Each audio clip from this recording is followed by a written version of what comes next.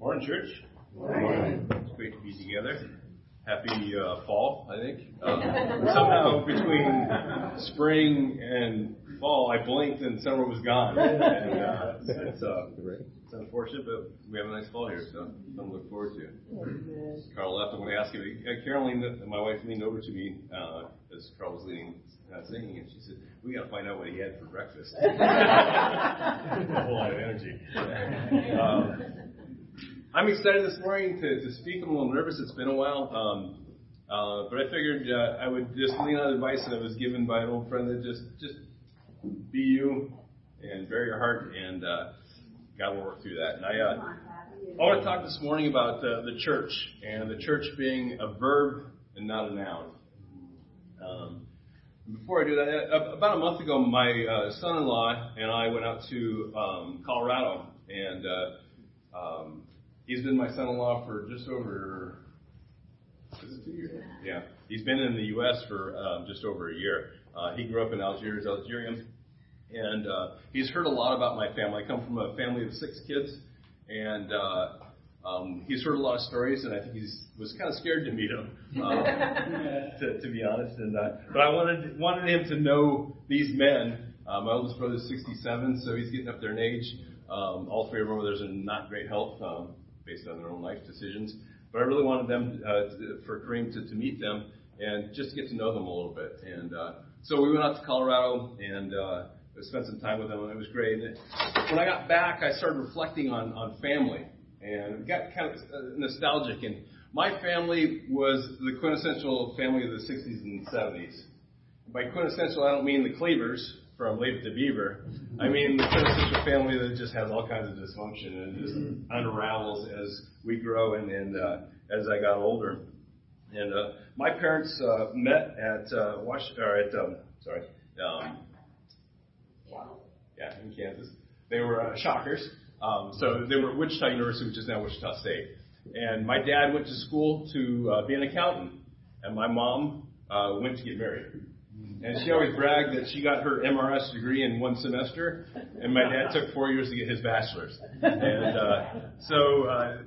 they met in December of 1956. They were married February 23rd, 1957.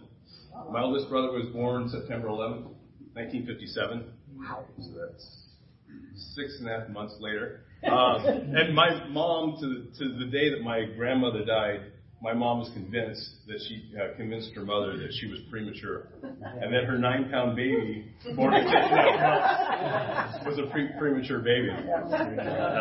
My parents were a good Catholic parenting group, and Chris was born in 57. My brother Eric was born just over a year later, or a year and a half later, a year and 4 months, 1959. My sister Lori was born in 1960. They decided to take a break, and my brother David was born in 64, so they took 4 years off, or 3 years, whatever. And then I was born in 66. So we were a core family of 5 kids and 7 in total. And again, it was quintessential. They were. My dad was a hard worker. My mom was volunteering for everything. They were highly active. My dad was a scoutmaster. My mother was a den mother. My dad coached. My mom was there for all the sporting events, and so it was that nice family core in the beginning. And then by the time I rolled around, things started changing. And I think my mom was getting burned out. She was married at 18, had her 5th child by 29. She was pretty worn out, and she was checking up. And so in 1976, I say quintessential family again because Caroline has almost the same identical story with her family. In 1976, my parents decided they wanted to get divorced. My mom moved out of the house. My dad wanted custody of the kids, which was fine with my mom. At that point, my oldest brother Chris had moved out of the house, and my brother Eric was 1 year away from graduating and moving out. And my sister Lori graduated early so she could get married. And all of a sudden, we were still a family, but it was just my brother David and my dad and I. And my brother David was always working, so I didn't see much of him. So my family then was my dad and myself, and I would be weekends with my mom, being the quintessential family. And so it was weird as we transitioned through all these times. we were always a family. On paper, we were always a family. As a noun, we were a family. But in reality, family was just weird. There wasn't a whole lot of family stuff going on. My dad was totally devoted to his kids, but he was working a lot. And so as we progressed through years, brothers and sisters had kids, and we had kids, and the family just kept growing. And we had this big noun of a family, but we didn't have a lot of relationships. My mother died in 2004. I went back a couple times. One time before she died, and then one after. And when I went back after my mom died, I had a conversation with my two older brothers, Eric and Chris, and they made the comment, "Well, you don't seem to be like your mourning mom." And I said, "Well, she wasn't really around for me. I didn't have much experience with her as my mom. She always wanted to be our friend after her parents got divorced." And they said, "Really?" And we had a totally different experience. And I said, I never thought about that. It's kind of weird. And then I said, "Well, what was your experience? What was it like with Dad?" And they said, "Well, Dad was super strict. He was authoritarian. He didn't spare the rod." I started thinking, Dad never hit me, and he used to beat them with a belt. And I started thinking, wow, this is so weird. We were a family, but we had two different parents. They were the same people, with a different experience with those people. Yeah. And so the wheels were just turning, and I'm thinking, through all the years, we've always been a family, no matter what happened. My dad remarried. We got a sixth kid in the family, so we're six strong, and it's been a family, and I have very relationships with all my siblings. My brother David and I were super close in the beginning. He was a year and a half older than I, but we were always the same size because he was a little undersized. So my mom dressed us like twins, and we did everything together. We hunted squirrels, we built fires, we were always getting in trouble together. So the relationship was strong, and then as time passed, that was not my primary relationship with my siblings, and I started hanging out with my older brother who had some addiction problems and trying to help him out with that. And when he got sober, it really improved our relationship. And it just kind of bounced around. And it really dawned on me in my relationship with both my parents and with my siblings that family is a verb. And family is what you make of it. And on paper, you're always going to have the family tree, and you're going to have those associations, and they say blood's thicker than water. And so there is that kind of loyalty, even if you're not spending time together. But really, being part of family is it's a verb, it's an action. And so I've been trying. I used to go out to Colorado once a year to meet up with my father, spend time with brothers, go fishing. My dad passed in 2015, and I just stopped going. And it was kind of meaningless. And I got the conviction after COVID, but really kind of during COVID, because there was a lot of time for reflection there, that I wanted to spend time with them. I wanted to make the effort to go back and spend time with them, rebuild those relationships, be a part of their lives. And so I've been going back every year. And first year, I took our youngest daughter back, and that was kind of her first chance to meet my brothers because she had heard a lot of stories too. Explained a lot, actually. She fit right in them. She loved them, and she can be somewhat standoffish, but she was just in there for all the dad jokes, all the crude remarks, the weirdness and the dysfunction, and she kind of embraced it, unfortunately. So then the following year, 2 years ago, I went out, and my brother David has had several kids by various women, and his first child, Aaliyah, he's kind of zoned, and so I've tried to pick up that relationship, and she's made family a verb by just coming out and visiting us every chance she gets. She's been to Vermont probably 5 times now, just to visit us, and so I try to make a special time for her as well. And so she said she wanted to go backpacking, and she's never been backpacking. And I said, okay, well, we'll do that next year. And then as we're getting closer and closer to the date, Carolyn says, have you seen Aaliyah on Facebook? And I said, not really. She's gained about 100 pounds. And so I'm thinking that we're not going backpacking. We're going to go for a hike. And so I shortened it. And sorry, I'm going long with this story, but it all will make sense in a little bit here. So I shortened the hike to 11 miles. We're going to go in for 2 nights, and we get on the trail, and she's just sucking wind. She's having a hard time. And so I said to Leah, just stay here. I'm going to go up another mile. I'm going to set up camp. I'll come back and get you back. We'll get you up there, put you arrested and whatever. Over dinner, she's telling me all these health issues she's having. At age 35, just serious health issues. And it was just crazy. And I'm starting to think, well, I'm glad I made time I don't know how long she's going to be around with all the stuff going on. And she's doing really well now. She's lost almost all, or definitely all that weight and more. But it has meant a lot to me to make time for those things. And this last trip, hanging out with my brother Chris, spending time with them was a super challenge now. Eric and Chris are opposite political spectrums. They're opposite views on COVID and vaccines, and so they don't see each other. And so when I go out to visit family, I got to say, Eric, Chris, are you guys talking? I want to see you both. I'd love to do it at the same time, make it a whole lot easier on me, but no, we got to do it separate. Aaliyah, I'd like to see you. Can you come out to Grand Junction where everybody else is? And she says, as long as my father's not there. It's bizarre. And so trying to be a part of the family is a very strong verb to me now. It takes a lot of work, but to me, it's really worth it. And as I started thinking about that, as I was thinking about the lesson and everything that the church is going through right now, over the years we've met at various places. We've always been in the Hilton pretty much from the beginning, 28 years, because they've been good to us.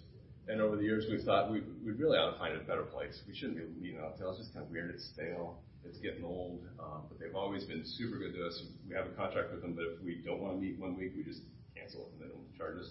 If they have a huge event, they tell us and we find another place to visit. It's inexpensive. But I started thinking about that with everything, the decisions we might have to make here in the future as far as where we're going to meet, and thinking, it's church is a verb. Church can be a noun, but in reality, it's a verb. And I know what you guys are thinking. The definition of a noun is person, place, or thing. So the church is a person, obviously, and I've got a scripture for it. Church is a person in Hebrews 2 and verse 17. For this reason he had to be made like them, fully human in every way, in order they might become merciful and faithful high priest in service to God, and he might make atonement for the sins of the people. So obviously the church is a person. It's Jesus, because God created the church for him and him for the church. And he's the head of it. And obviously the church is a place. We're at 60 Battery Street at the Hilton in Burlington. And we've met in other places, but we're a place. And we're also a thing. We are a Vermont corporation in good standing, right, Peter? I haven't checked it in a while, but I think we're in good standing. We have a board of directors. We are an organization. We are a thing. So I can argue now that church is a noun and a thing, but more importantly, it's a noun and a verb. But more importantly, the noun doesn't matter. And I don't mean that Jesus doesn't matter, but I think we've all had some experience with church, and the typical church in the United States doesn't really put Jesus in the forefront. They may have his name on the door or the name in the name of the church. But a lot of churches, at least the ones I grew up in, it was more of a devotion to a program or an agenda. We had potlucks, we had various events, but there wasn't a whole lot of Jesus in those churches. Those structures, those nouns were truly nouns because Jesus wasn't the head of them. He wasn't the reason people were coming. They were coming for the entertainment. They were coming for the social experience. And so I think in a lot of ways, church, when it's a noun, it's not a good thing. It's unless the verb is there, it's just another thing. And I think we can fall into the same thing. I think we can focus too much on events. We can focus too much on doing stuff or having a good song ministry, which is an important thing, but that shouldn't be the reason why we're here. Yeah. We can focus on great teaching and inspiring lessons, that sort of thing, which is a good thing, but it's not why we're here. Yeah. And we're here to proclaim Jesus. And in order for Jesus to be a part of this church, he needs to be the verb. And we'll talk about that in a little bit. Yeah. And certainly the church as a noun being a thing, it doesn't matter. I mean, we don't have to be incorporated. We don't have to have board of directors. I mean, legally we do, but to be the true church, we don't have to do those things. And so it's not important. But the cool thing about how God has established his church through history is it's always been a verb. And you go back to Exodus, and God has created his church, what I would call his first church, in that he brought the captives out of Egypt, he freed them, and he sent them along the journey. And I think his first church is when he appeared to them. And that happened in,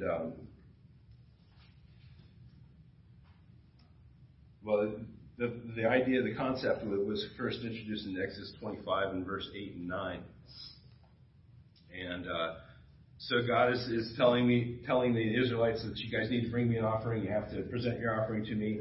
And then he tells them once the offering is ready, then in verse 8 you have them make a sanctuary. He's talking to Moses, a sanctuary for me, and I will dwell among them.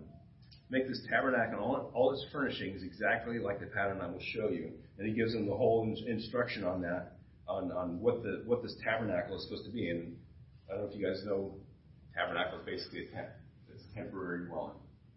And so God wants to make his appearance to them, and he wants to appear in a cloud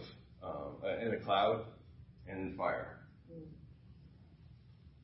And I was just thinking that's so cool. I wish we could have a cloud and a fire. And it was cloud by day, fire by night.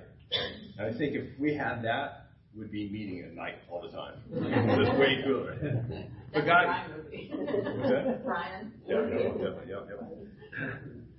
And so, God has established his church as a place, but it's not a place, it's his presence. Yeah. And he gives special order to what the tabernacle is supposed to be like. But it's a temporary thing. And I think he did that because he doesn't want us getting caught up on the now. He wants to see the verb of him being present, him being encouraging, him being reassuring to these people who are wandering and trying to know where their place is. They used to be captive. They couldn't take a vacation. They couldn't have a day off. Their time was not their own. All of a sudden they have this freedom. But they're confused. They don't know what to do. And God's reassuring, coming in the form of a cloud and in the form of fire. So he established his church, and it was all about being a verb. It was meant to show God's presence. And then he made a very strong statement. He says, when the cloud dissipates and moves, you guys pack up and move. When it reappears, stationary, you guys sit down. We're having church again. I'm going to be amongst you. I'm going to be in your presence all the time. But there's going to be a point in time where I want you to move, and you move. That verb. Because church is a verb. It was a reassurance to them that he was in control, and they were not. And that they were moving towards something better. I read somewhere that depending on how the word that's used in the Hebrew tabernacle, it can either mean that it's a place to meet or a place that moves. And to me, that's powerful. And I think about the Burlington church. We've been around for 28 years, and we haven't always met at the Hilton. There are times where we've not met at the Hilton much. And I sent an email to Rob asking, hey, he's been around forever, and Larry, who's been around forever. I said, where have we met in those 28 years? Can you just send me a list? And so we compiled a long list with Carolyn's help. And we met at the VFW Post in Burlington, which, classic. Yep. If that's the noun in the church, we need a verb and a mop to clean up the floor first. We met at North Beach out here. We met in our homes in Williston, Colchester, Essex, Shelburne, Charlotte, Jericho, Underhill, Stowe, Burlington, Winooski, Waterbury, and Waitsville. We met in the yurts in Huntington. At least the guys did. We met in the barn at the Audubon Society, which I'm surprised it's still standing. The women have met at Coach Barn and Shelburne Farms. I'm not surprised that's still standing because it's a beautiful building. We met on the side of Mount Mansfield. We met at the Russell Farm Cabin in Huntington. We met at Sterling Ridge in Jeffersonville, Battery Park, the swimming pool in Essex. How many of you have been to a church at the swimming pool other than us? We did that year after year because at that time the church was almost all kids. We had more kids than we had adults. And so we had to adapt. We had to come up with new verbs to make sure the kids are excited about learning about Jesus. We've met at various apple orchards on the annual basis. Larry pointed out we met at a movie set. You guys remember that? Oh, yeah. What lies beneath? Yeah, Diego State Park was the site of a movie. And we meet in the pavilion that they built for the movie. We've met at numerous fire pits. We met at Stonehouse in Essex. It was a beautiful mansion. It was an old captain's house. On top of Mount Philo, the Shelburne Town Hall and Gymnasium, and a Jericho Town event. I'm sure I've missed probably half of them because we've been around forever. And the cool thing about that is that was our tabernacle. Wherever we went, we invited God to be there. And we didn't see the cloud. We didn't see the fire, at least not in those forms. But we did experience it. And I remember when I say we met on the side of Mount Mansfield, it was early days in the church where we were on our camping trips, and we were meeting up at the Underhill State Park. And very primitive. It had a pit toilet, and that's it, no showers. Which was great because Carol and I think were the only ones with kids at the time. Yep. Everybody else had a blast, and we were struggling. But we did it. But it was those times where church wasn't about a place; it was about a devotion to one another. It was about, in those days, all the single women wanted to hold our babies and be around our kids and wanted to love up on them, and which grew over the years. It was a time where we were there to encourage one another. We were young and dumb and just having a blast. But through the years, we've done that. We met in various places. The apple orchard is an incredibly moving experience. It's cold usually that time of year, and it's sometimes challenging. But there's a lot of great memories. And it's really it was that devotion to one another and devotion to God. If we didn't have a place to meet, we'd find a place to meet. If we didn't want to meet at the Hilton, we'd find a place to meet. So in all of that, the Burlington Church was a noun, but it was also a verb. It was a verb to one another. It was a verb to those in our community who would come and visit, who would bring out. And I think too many times as we have our church, we worry about people who invite, when we invite them to the church, we worry about the experience they're going to have. What we worry about is, the singing going to be too much energy, not enough energy. Should we have refreshments? Are we going to be dynamic enough? What are they going to think? And the reality is, all we're doing is we're meeting in the presence of God. If that's not enough, and if we can't rely on that, what can we rely on? So it's convicting as we think about this. What is our church about? And I was thinking I was coming up with a unique concept of church being a verb and not a noun, but I Googled it, and there's like 40 other sermons out there about this. So I'm going to steal from Reverend Carolyn Moore from the Asbury Theological Seminary, and I've adapted her. She came up, she had her sermon, which was much different than mine, but then she had her questions about, are you a noun or a verb? And I stole some, I've adapted some of them, but I stole them. She asked, church is a noun. I say when church is a noun, it says I go to church. Church is a verb, says I am the church. Are you a noun or are you a verb? Church is a noun, says someone somewhere is supposed to provide the programs and I'm supposed to come to them. Church is a verb, says I'm a functioning part of the body together with a whole lot of others and a partner in shaping my own spiritual growth. Are you a noun or a verb? I love that one because the Church of Christ tries to pride itself on that we don't have staff because they're doing the work for us. They're there to help us. But still, we need to be convicted of that. How many times have we come to church expecting a presentation? How many times have we come to church and said, I want somebody to encourage me. I want somebody to teach me. I want somebody to like me, inspire me. And if that's the attitude, then church is a noun. Wow. Church is a noun, says the church owes me something. Church is a verb, says if anyone owes me anything, I owe Jesus. If anybody owes anything, I owe Jesus. Not to earn my salvation, but because of what he's done for me. My mission is defined by what Jesus has done for me. Are you a noun or a verb? Church as a noun is always looking for what we used to have. There's this nostalgic part of me getting the knife in the heart thinking, yeah, that's me. Church as a verb is looking for what's ahead with excitement and with a trust that God's in control. Church as a noun says, you come here and we'll show you Jesus. Church as a verb says, we'll come to you and be Jesus. Amen. Are you a noun or a verb? Church as a noun says, let's go to church. Church as a verb says, let's just go. That's the whole tabernacle thing. That's the whole Burlington church will go anywhere and meet anywhere because God is there. Church as a verb says, when God moves, we move. Whatever the cost, whatever the commit, because there's only in following the Spirit and moving with the Spirit and embracing change that we find our pleasure, passion, and purpose, and so bring pleasure to God. Church is a call to action, and that's what Jesus taught. And I love that.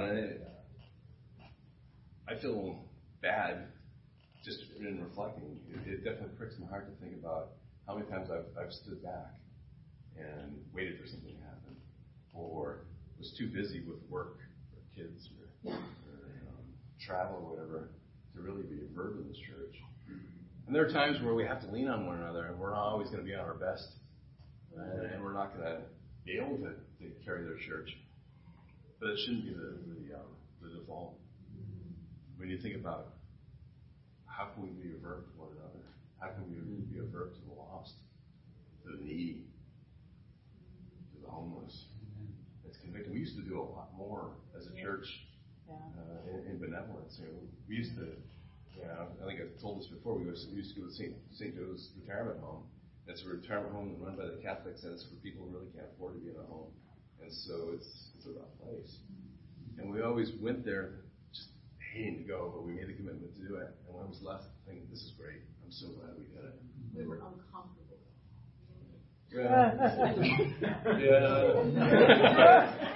There were days that I hated it. It was not the thing that I wanted to do. But it was so wild because there was one woman that I befriended there, and every time I would go, I'd sit down with her, and she would tell me the same story she told me last week because she didn't remember, and I had to just go along with it, and it was salt of the earth. It was a cleansing and inspiring time to go. It just wasn't easy to go. And food kitchens and clean up activity centers and that sort of thing. We need to get back into that. We need to be a verb as a church, and not just hope, stand back and hope people come. We have to inspire them.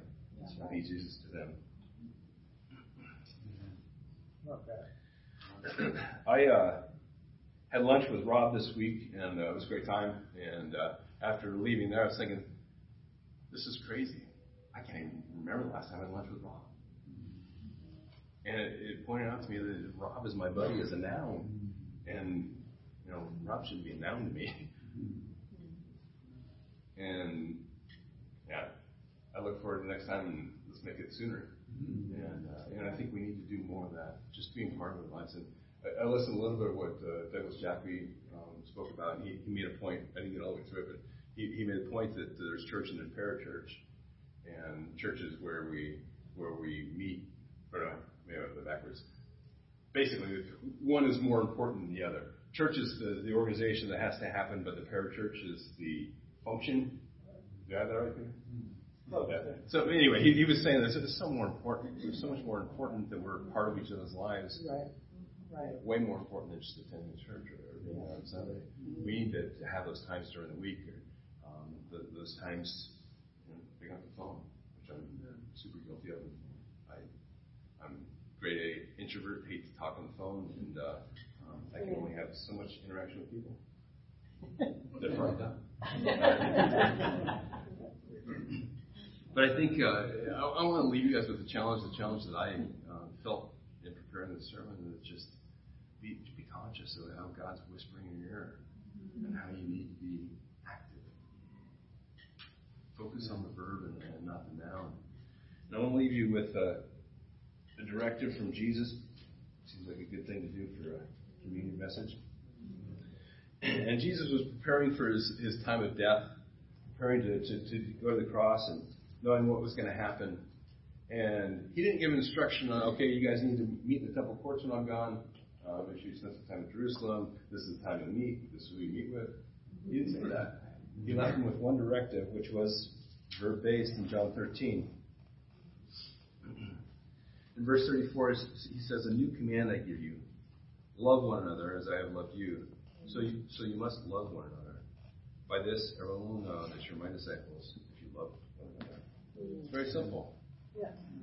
And we have to come up with the verbs that show our love for one another and find the ways to make that effort to love one another, not only in this room, but outside our families and those who are in need. Burlington is a very needy city, and it's getting more and more needy. And we need to figure out ways to fulfill that. So as we examine ourselves as a part of our sacrament of communion, I want to encourage everybody just to reflect on what Jesus has done for us and how he's made it available for us to do. Just pass that on, pay it forward. The full commitment, not to a church, but to him. Let's pray. God, we are incredibly blessed by the fact that you've called us, that you want us to be with you. And God, we're humbled by your presence this morning. I wish I could see a cloud. I wish I could see a fire. But I know it's enough to know that you're with us, that you've given us your Spirit. Your Spirit lives within us. And God, I pray that you use your Spirit to spur us on to good deeds and to help us just be conscious of the needs around us. Help us understand how you love each one of us and how we can love one another in different ways and in ways that are verbs and not nouns. God, I'm thankful for Jesus' sacrifice, the fact that he didn't want to go. It's not an overstatement to say that he hated the cross as he was going to it, but he loved it when he had victory over it. God, I just pray that we can remember that, we can understand that, and we can have that same heart that we have momentary troubles here. You've got so much planned for us when we finally get to be with you. Let's relish those thoughts and prepare for that to happen. And just grateful for everything you've blessed us with.